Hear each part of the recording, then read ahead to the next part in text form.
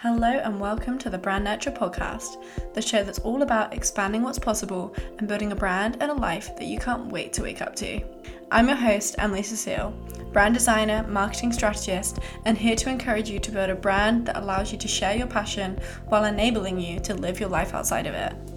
Through marketing, branding, mindset, and more, each week I'll be pulling back the curtain to provide sustainable strategies, inspiring insights, and transformative tales to help you grow your brand, claim your dream life, and realize that you are not alone in this journey. Grab a cup of coffee and join me as we explore what it takes to build a brand and a life that you love. This is the Brand Nurture Podcast.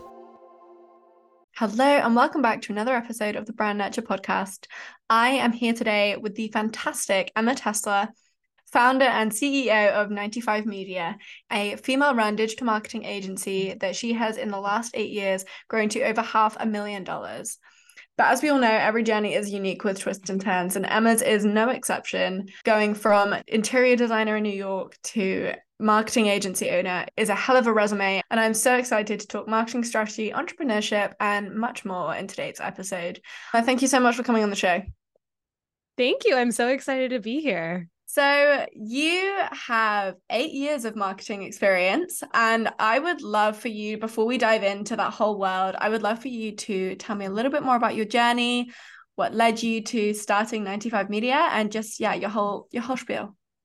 For sure. Yeah. So I was not someone who thought I would end up in marketing. That was honestly just never the goal. I didn't even know much about marketing, at a younger age. And I actually went to school for interior design, and I thought that would be my future. I loved it. I was obsessed with it. And then as things happen, while I was in school, I found digital marketing through an internship with a designer at the time who was just excited to expand her business. But this was back in 2015 when not a lot of brands were on social, not a lot of businesses were really looking at social media as a viable marketing avenue.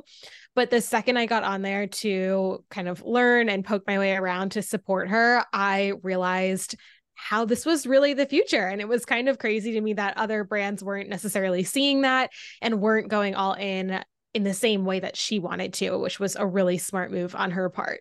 And so it got me really excited. And I'm someone who, when I see something coming, I really love just kind of going for it, because jumping on a trend early is all, that really can help you.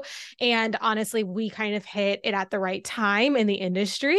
For the next few years after 2015, I kind of side hustled my way, took on some clients while I was working in New York City as an interior designer for several years. And then it really wasn't until COVID when every business was really forced to really reevaluate all of their marketing avenues. And, no longer were they seeing people come into their brick and mortar. They couldn't do in-person events. They couldn't do in-person marketing. And they knew they needed to really go all in on their social media marketing and started taking it seriously for the first time. And so that was a really exciting year for us, just to see brands finally take what we knew was really impactful seriously. And it was a really great, exciting time. I ended up leaving my corporate job in 2020 and going all in with 95 Media that year. And so it's been 3 years since then. It's been really exciting because at the core of everything we do, we're just really passionate about helping other businesses grow their brand and see real sales from their social media, because there's a big difference between posting and thinking that that's enough and actually building community, bringing in sales, and creating this online presence that's going to support the longevity of your business beyond just a single post. Yeah, it's such a common misaligned goal to think that followers mean sales and that the focus should be growth, which obviously we want to see growth on socials, but what we want to see is that those actually turn into sales and that actually move the line in your business. Otherwise, there's no point in doing it. 100%. Yeah. And I completely agree with you. There is a misalignment in goals, and it's not often until you have someone come in and say, well, have you seen an increase in sales just because you gained 500 followers? Did what you thought was going to happen actually occur. Because sometimes we just need to sit back and look at that reality and say, okay, well, actually, yeah, like I've gained 500 followers this year, but I am still really hustling for sales, and most of my sales are still referral and they're not coming from social or whatever that might look like for you. And to start saying like, okay, well, maybe what I wanted to happen isn't working. Let's try something new. Yeah, definitely. So I would love to quickly touch on this pivot. I mean, interior designer in New York City is quite a title. So I'd love to know a little bit more about when you kind of knew that it was your time to like pivot out of that industry and kind of what that transition looked like.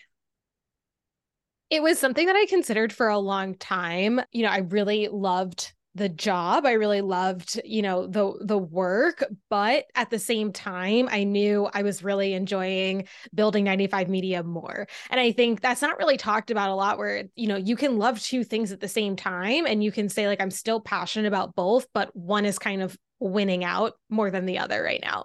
And so for me, I knew what I was building. I knew what I was creating with 95 Media.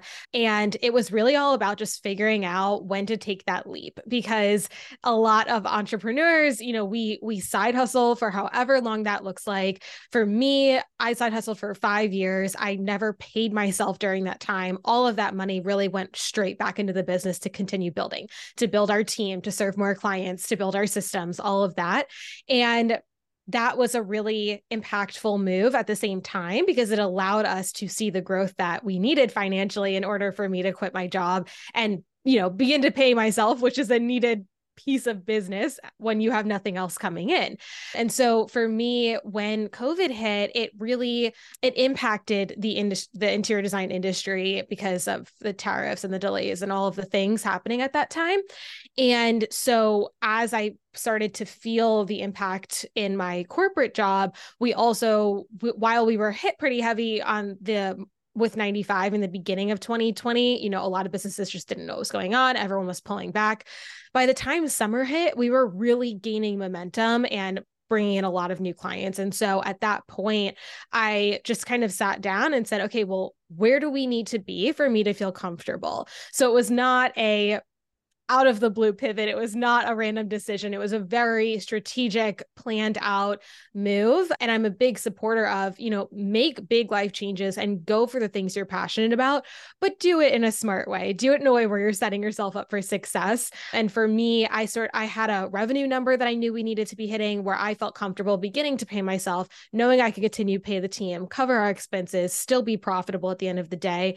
And once we hit that for 3 months in a row, I said, okay, well, I have no other excuse.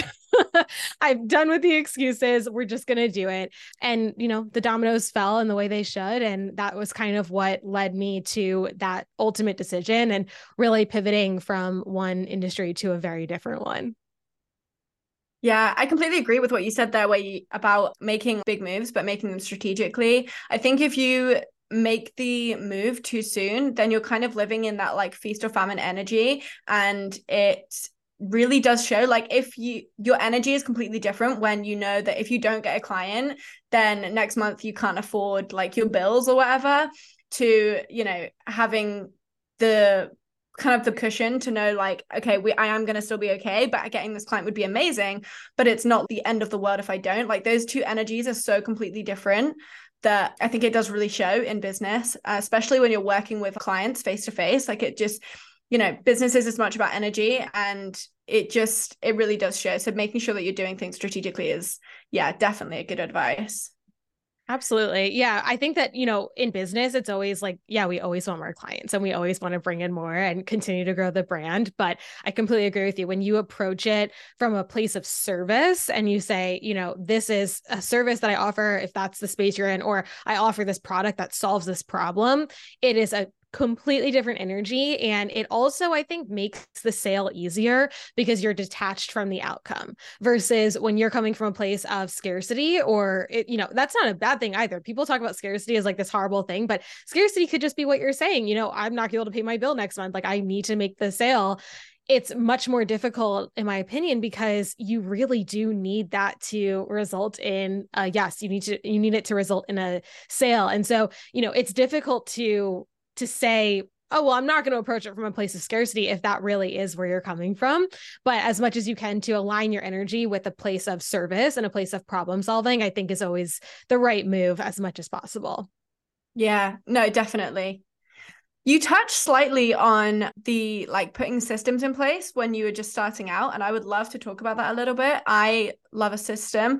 So, I mean, you've managed to scale your agency to over $500,000, which is crazy and so impressive. And I would just love to know some of the early systems that you focused on that allowed you to scale the brand. For sure. So for us, as we've grown our team, one issue that came up in the beginning was an inconsistency in results. It was an inconsistency in the way that we were delivering content. Since we are a social media management agency, we do all things from content creation, growing a community online through engagement, looking at data, email marketing, podcast production. Like, we have our hands in so many different avenues of building a brand's marketing that creating consistency was a really big focus, especially in the early days. And so systems allowed us to systematize and really make sure that everything we were doing was consistent in our output. So there's so many different ways to look at systems, and we have so many because I am a process girl through and through. But even creating something, if you're in this phase of, I want to just kind of start with systems and I want to just begin to build a team and have everyone do things in a similar way. Creating templates was really where I started. So that could be as simple as creating a template on Canva for a report that goes out every week. For us, we send weekly analytics reports. So we have a template. So it's not, okay, yeah, like, no, these are the numbers we need to do. Just kind of figure out how you want to present them. That's not how we operate. So I would build out this template. I send it over to the team. I say, hey, do you have any feedback? Let me know if there's anything we need to add or remove, or if I miss something here. Like, this should always be a collaborative effort. And then we finalize it, and then we push it out to the rest of the team, and everyone uses that system. That's a really granular example. On a high level, something that I built out a few years in, it was in 2021. So right after I went all in, our team 3x'd in that first year. So I was like, okay, we need to really double down on systems now. I built out what we call a team dashboard, and it is essentially an online course for our team that houses how we do everything. Anything you need to know really lives there. So that's anything from how do you invoice me and get paid, and how does our billing work, all the way through to templates like I was just sharing, or our weekly kind of workflow process. All of those are really important to creating a cohesive team and also building team culture, which is really, really important to me. We have a fully remote team. And so building team culture and building company culture can be really difficult to do, as many businesses experienced the past few years going remote. For us, we've just always been remote. So it was always a challenge, and it was always something that was a big focus. So systems support us in building team culture as well. It's not just how do we create great output, but it's also how do we create great relationships and create, bonding within the team when we're not sitting in an office together. So there's a lot of ways to approach systems, but my biggest recommendation would be to create systems that support you in creating great output. Supporting clients and having happy clients is the best way to keep them, retain them, and get more referrals down the road. Yeah, definitely. I love that you touch on company culture and building it in a remote team. Like, so many of the businesses in the industry I work with, most of it is remote because it is the most efficient way to get the best people for your team. It's just how it works. And I think 2020 taught so many businesses that it widened the pool of people that you can pick from. And that's what makes remote working so special, in my opinion. But there are downfalls, like you said, is that it is much harder to build those relationships and that kind of team culture. And like, really, when you're speaking to someone face to face versus a Zoom call, like a Zoom call is fantastic, but it will never be able to replicate, in person. So I think focusing on systems to build that as well is something I'd not heard before, which I find really interesting. For sure. Yeah. I mean, that is exactly why I hire remotely, is so that we can tap into talent no matter where someone might live, rather than just being contained to my local area. But it definitely presents its own challenges, and it becomes very intentional. When you work in an office, you grab lunch with your coworkers, you're chatting when you're getting your morning coffee with them. Like it's very organic. And when you're remote, it's extremely intentional. We have, online office hours, we have strategy calls, we have team monthly meetings. It's like you have to plan these into your calendar. Again, going back to our systems, these are recurring meetings for us because it's really important that we build those relationships and that company culture, when otherwise it just simply wouldn't occur. And I get really great feedback from our team when we do that, and even, asking for more of it, because they're like, I really love our team. Like I just want to spend more time with them. And it's hard to do that unless it's really planned into the calendar. Yeah, definitely. So I would love to move things a little bit more to the marketing side. And something that I'd seen you touch on was content buckets. So let's get a little bit more granular with marketing for a second and, explain what that is, a little bit more about making content creation easier for people, that whole world. Do you ever get the feeling that your brand might not be reaching its full potential? Or maybe something's feeling a little bit off and not connecting, and you're not really sure why? Well, I've created a brand new freebie just for you. It's an in-depth brand PDF. And no, this isn't just another guide. It is a roadmap for you to pinpoint your strengths, uncover your hidden potential, and map out the actionable step to take for your next big leap. This is the tool that I have consistently used to strategically refine mine and my clients' brand, and it is so useful to get that outside perspective. Grab your free copy at sailcreativestudio.com/brand audit, and I will pop that link in the show notes for easy access. Dive in, gain some clarity, and take that big next step. Yes, for sure. So the content buckets, when we look at someone's marketing, we're always looking at how can we make sure that we're rotating through different facets of their brand. Oftentimes what happens is that when we come on board, we're working with a business whose founder maybe was managing, all of the marketing up to this point, or they had an intern managing the marketing, and there wasn't a ton of strategy integrated into what they were posting. It was, as I touched on in the beginning, really just kind of posting to get content up there, checking the box and moving on. And when we come in, we really do a deep dive into the brand as a whole. We want to understand what are all the offers, what are the long-term business goals, how do we support you in getting from A to B? And we begin by utilizing what we call the 95 media method, which is a 4-part process that begins with your goals. So making sure that we have clarity on goals, building out a strategy, which is step number 2, that helps you hit those goals. Number 3 is executing on that strategy, which is going towards the goal. And then number 4 is looking at the data. And that data is going to tell you everything you know, but most businesses don't look at data, which hurts me to my core because it is all the information that every social media platform is giving you for free. That's going to tell you what's working and what's not, what your community is loving and what they're not, and how to optimize the content that you're putting out there. So that data we utilize to then go back to the strategy, redo the strategy as needed, and then begin to execute again. So it's the cyclical process in the 95 media method. As we're building out the strategy, though, part of that strategy is saying, what is the type of content we're going to create and how do we communicate that to make sure that we're rotating through not only different offers, because that's at a really kind of baseline level, but also the different ways we can communicate the different offers. So the 3 content buckets that are applicable to any business are educational, validating, and vulnerable content. So a lot of brands, especially 2020, 2021, educational content was really, really important. And a lot of brands got stuck in only educational content and forgot to do the other pieces. And what we're seeing this year, and I'm sure will continue as a trend going forward, is that the vulnerable and validating content are more important today because of the impact of TikTok. TikTok came in the scene. It changed the way that we want to consume content, the way we interact with content, and our buying patterns as consumers. And it pushed to the forefront that really vulnerable content, the content that makes you feel like you have a friend on the other side of the screen. It makes you feel like you're a part of their daily lives. And that has since trickled down into all of the other platforms. So you might only be on Instagram and say, well, I don't really care what people are doing over on TikTok, but you have to, because it does impact the way that you market your brand on Instagram, Facebook, LinkedIn, even Pinterest. So the 3 content buckets, the way that that comes through is you want to make sure that you are rotating through all 3 content buckets, especially if you're a brand and you're not an influencer or a personal brand.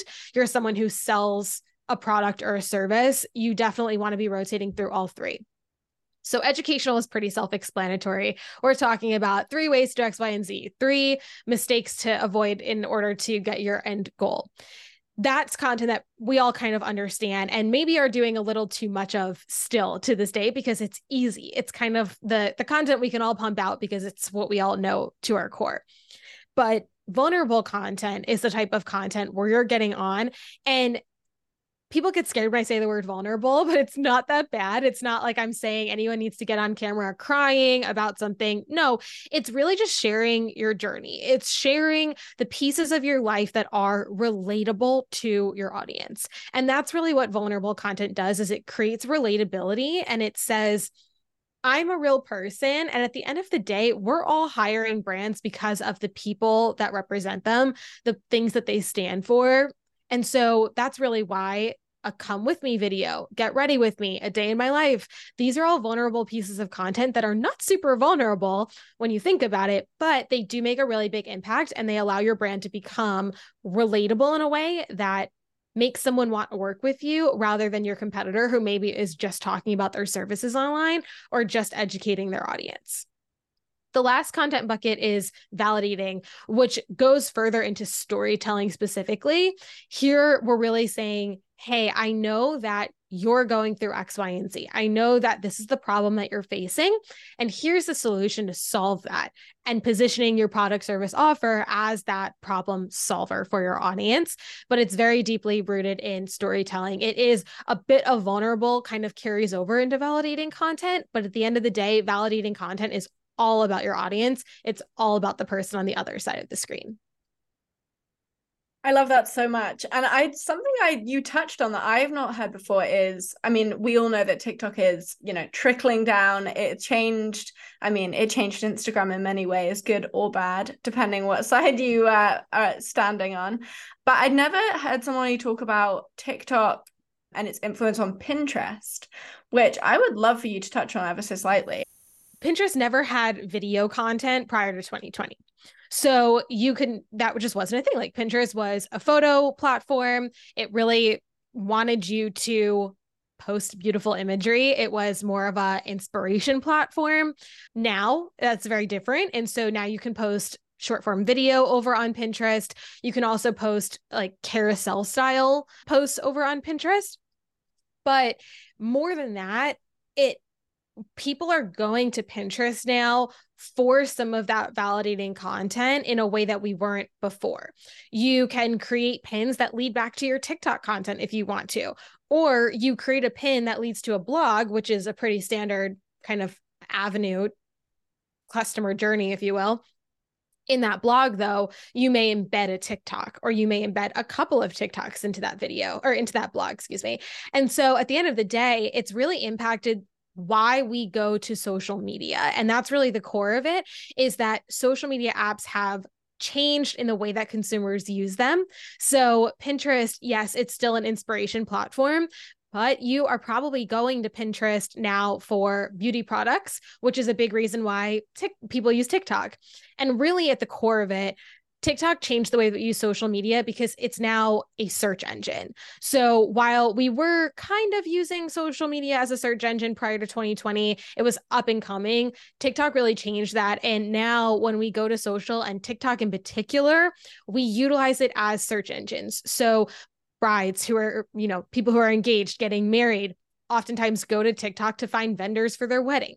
You probably are going to Instagram to look up a restaurant before you go. I do this all the time. Like, okay, I'm going to a new restaurant. What are the girls wearing at this restaurant? I'm going to go to the tagged photos on Instagram and look at what other people are wearing at the restaurant, which is not something I'm going to find on Google or Yelp or anything like that. So I think really what TikTok has done more than anything is it changed the way we interact with the platforms and content specifically. And then, of course, the type of content that you can now post and engage with, such as the video content over on Pinterest, has made a very big impact as well. Yeah, that's fascinating. I am a big believer in Pinterest. It's like still the biggest marketing platform for me. And I just find it fascinating to see different perspectives on the platform, which is primarily a search engine. So it doesn't really classify as like the traditional social media like the other ones maybe do. But seeing TikTok become so much more like Pinterest in the sense of being a search engine has been a fascinating journey. Like even I was a big like TikTok no thank you vibe for a long time. And like this year I got into it, and yeah, I'm a big search engine on TikTok person. So it's fascinating to see that kind of change in behavior. Absolutely. Yeah. I mean, you're touching at a really good point where, Pinterest was a search engine before other social media platforms were. And now that's only amplified. And I think they have more competition than ever, which is why they're rolling out new features, which is why they're, building out new forms of content because they know they have to. But at the end of the day, I'm a huge fan of Pinterest as well because its sole goal is to help you drive traffic to your website or anywhere that you're driving traffic to versus other platforms are really trying to keep you on the platform. So it's a different end goal for the platform itself, which is also something to keep in mind when you're considering which platforms do I want to be active on and really begin creating great content for. Yeah, that's definitely the reason that I find the most like ROI from it is that its goal is to help you rather than to help the platform itself, which yeah has been interesting to see. It's so funny because you think where you put your most energy in terms of marketing, especially as I still run all of my own marketing. And I know a lot of the clients that I work with are still at that point where they're not quite ready to outsource. And the kind of time input that people put into Instagram versus Pinterest. Like I'll do my Pinterest like 2 days every 3 months and then just leave it going. Whereas Instagram, I'm always thinking about like content to create for there. And it's much more time intensive. Yeah, it still doesn't have the kind of traffic ROI that you see from Pinterest. It's not something I'm going to stop doing. I think that they all have their place within the marketing wheel, but it is just fascinating. And for people that don't know about these kinds of things, it's just something that I think people should be aware of. Completely agree. Yeah. I mean, every platform really takes a different energy output. And sometimes people will come to me and say, okay, well, which platform should I be on? Thinking that it's like a hard and fast answer or that there's, a definite answer for every business across the board. And I always think it kind of comes down to two goals, right? Like, who is your audience and where are they most active? That's piece number one. For you, obviously, people are looking for inspiration. When we look for kind of like design and fonts and colors and like really great branding assets, Pinterest is the number one place that we're going to go as a search engine rather than Instagram. Yes, but like not as much as Pinterest, which is obviously the impact that you're seeing on your brand as well. But the second piece of that is, what is your content bandwidth? Because someone might come to me and say, I really want to be on TikTok. Everyone's telling me I need to be on TikTok. And if I say, okay, great. Well, do you have the content bandwidth or do you have the budget to hire someone to support you with creating 5 videos a week to post on that platform? And the answer is no. Then TikTok, no matter what you think is going to be the impact on your brand, is not the right platform for you. Because if you can't keep up consistent content on each platform, it's not going to give you the ROI that you're really looking for. So, it's a difficult decision to make sometimes. And maybe it is just a movement of your energy from one platform to the other to see if you can make an impact, especially if you're saying, well, I've been doing Instagram for a couple of years now. I'm not seeing an ROI. Maybe I put that energy towards TikTok for 90 days and see if I can drive some traffic there. So it's all a give and take, but I agree with you. When you're looking at what is the ROI on each platform, it's different energy outputs for each. And it doesn't make one better than the other. It's just understanding one is going to take more time and maybe not yield the same ROI, but it is important to be active on the platforms where your audience is engaging with content.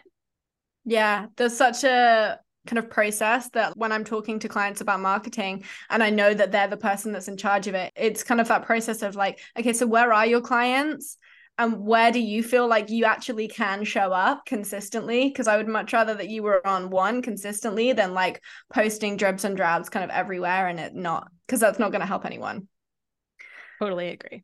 I would love to continue this ROI conversation. I recently did a podcast episode talking about how marketing is arguably much more easy to track in terms of ROI than branding. Just because you have, like you said, you have the analytics from all the platforms. Branding is much more ethereal kind of thing. It's more of a concept. It's just much less tangible. And I would love to touch on like how can people actually measure their ROI for their marketing and just like we said, make the most of the time that they're putting in. That's a great question. We look at conversion analytics versus vanity analytics. And most people come to us looking only at vanity, and that's fine. We just kind of always need someone to open our eyes to things. Vanity analytics are the ones that are, my followers and how many likes did I get? Like this is all vanity because those numbers don't actually tell you if you made more sales or if you have more leads at the end of the day. So really, something I think is important to also bring into this conversation is that marketing is getting your brand in front of new eyes, increasing your brand reach, your brand exposure, and you can track those numbers. You can see how many impressions did I get? How many reach on this post did this piece of content get? But once someone goes off the platform, that's a different number that we're looking at, and then that becomes sales. So there's often this crossroads where we like, certain people like to say, okay, well, I didn't make 5 sales, even though your marketing team might be driving traffic to a landing page that you designed, and that's a sales page, and you have all this great information. So we might say, yeah, one of the conversion metrics that we tracked this week was we drove 100 website clicks to your link in bio. How did that go for you? Did you make sales on that? Like tell us what happened. And they might say, what do you mean you drove 100 people to my website? I didn't see a single lead come in. Like no one filled out the application. I didn't get a sale. So it's an important distinction to understand where your marketing team's goal is to drive people to the landing page for you and get people to that page. If they're not converting, it then becomes a conversion and a sales issue. And that's something to then have a conversation with your marketing team, because oftentimes we can provide insights into that and say, well, when I look at the sales page, it's really not connected well to the way that we're marketing the brand in the way that you wanted us to, because oftentimes we don't update sales pages as much as we think we do, but our marketing is consistently going out and it can grow with the brand and change with the brand. So that's one piece of the puzzle. But to answer the original question with ROI, conversion metrics are the really important ones to look at with marketing. This is where your marketing stats come in place. So these are your website clicks are extremely important. How many comments are you getting? So that's engagement. Are people feeling encouraged and enticed to actually leave a comment? Are they replying to your story on Instagram and starting DM conversations with you? Are they going to your profile? Because oftentimes what happens is, say your Reels goes viral, so you drive a lot of profile visits, but really what you want to happen from profile visits is that they convert to followers and then they convert to paying clients for you. So understanding that long game and that really full circle journey that you're looking for someone to go on is really important. And then also that distinction between your marketing and your sales and having conversations with the right people on your team or utilizing that as a collaborative conversation to have is also a key part of the puzzle here. Yeah. The conversation aspect, I think, is the biggest point with it that should be the biggest focus within marketing right now. Like it used to be like, oh, I got this many likes on a post, and realistically, likes on a post mean very little now. What you want to be looking for is, like you said, the conversations that actually drive sales rather than just passing glances are definitely where people should be focusing.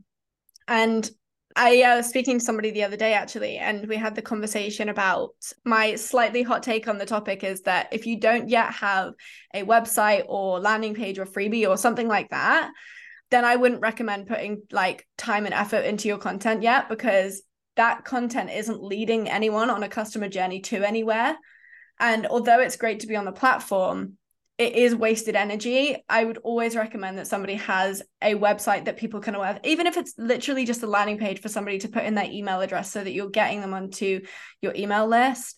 If you are creating content and building followers, but you have nowhere for them to go, then you're much more building a social media following rather than building your business.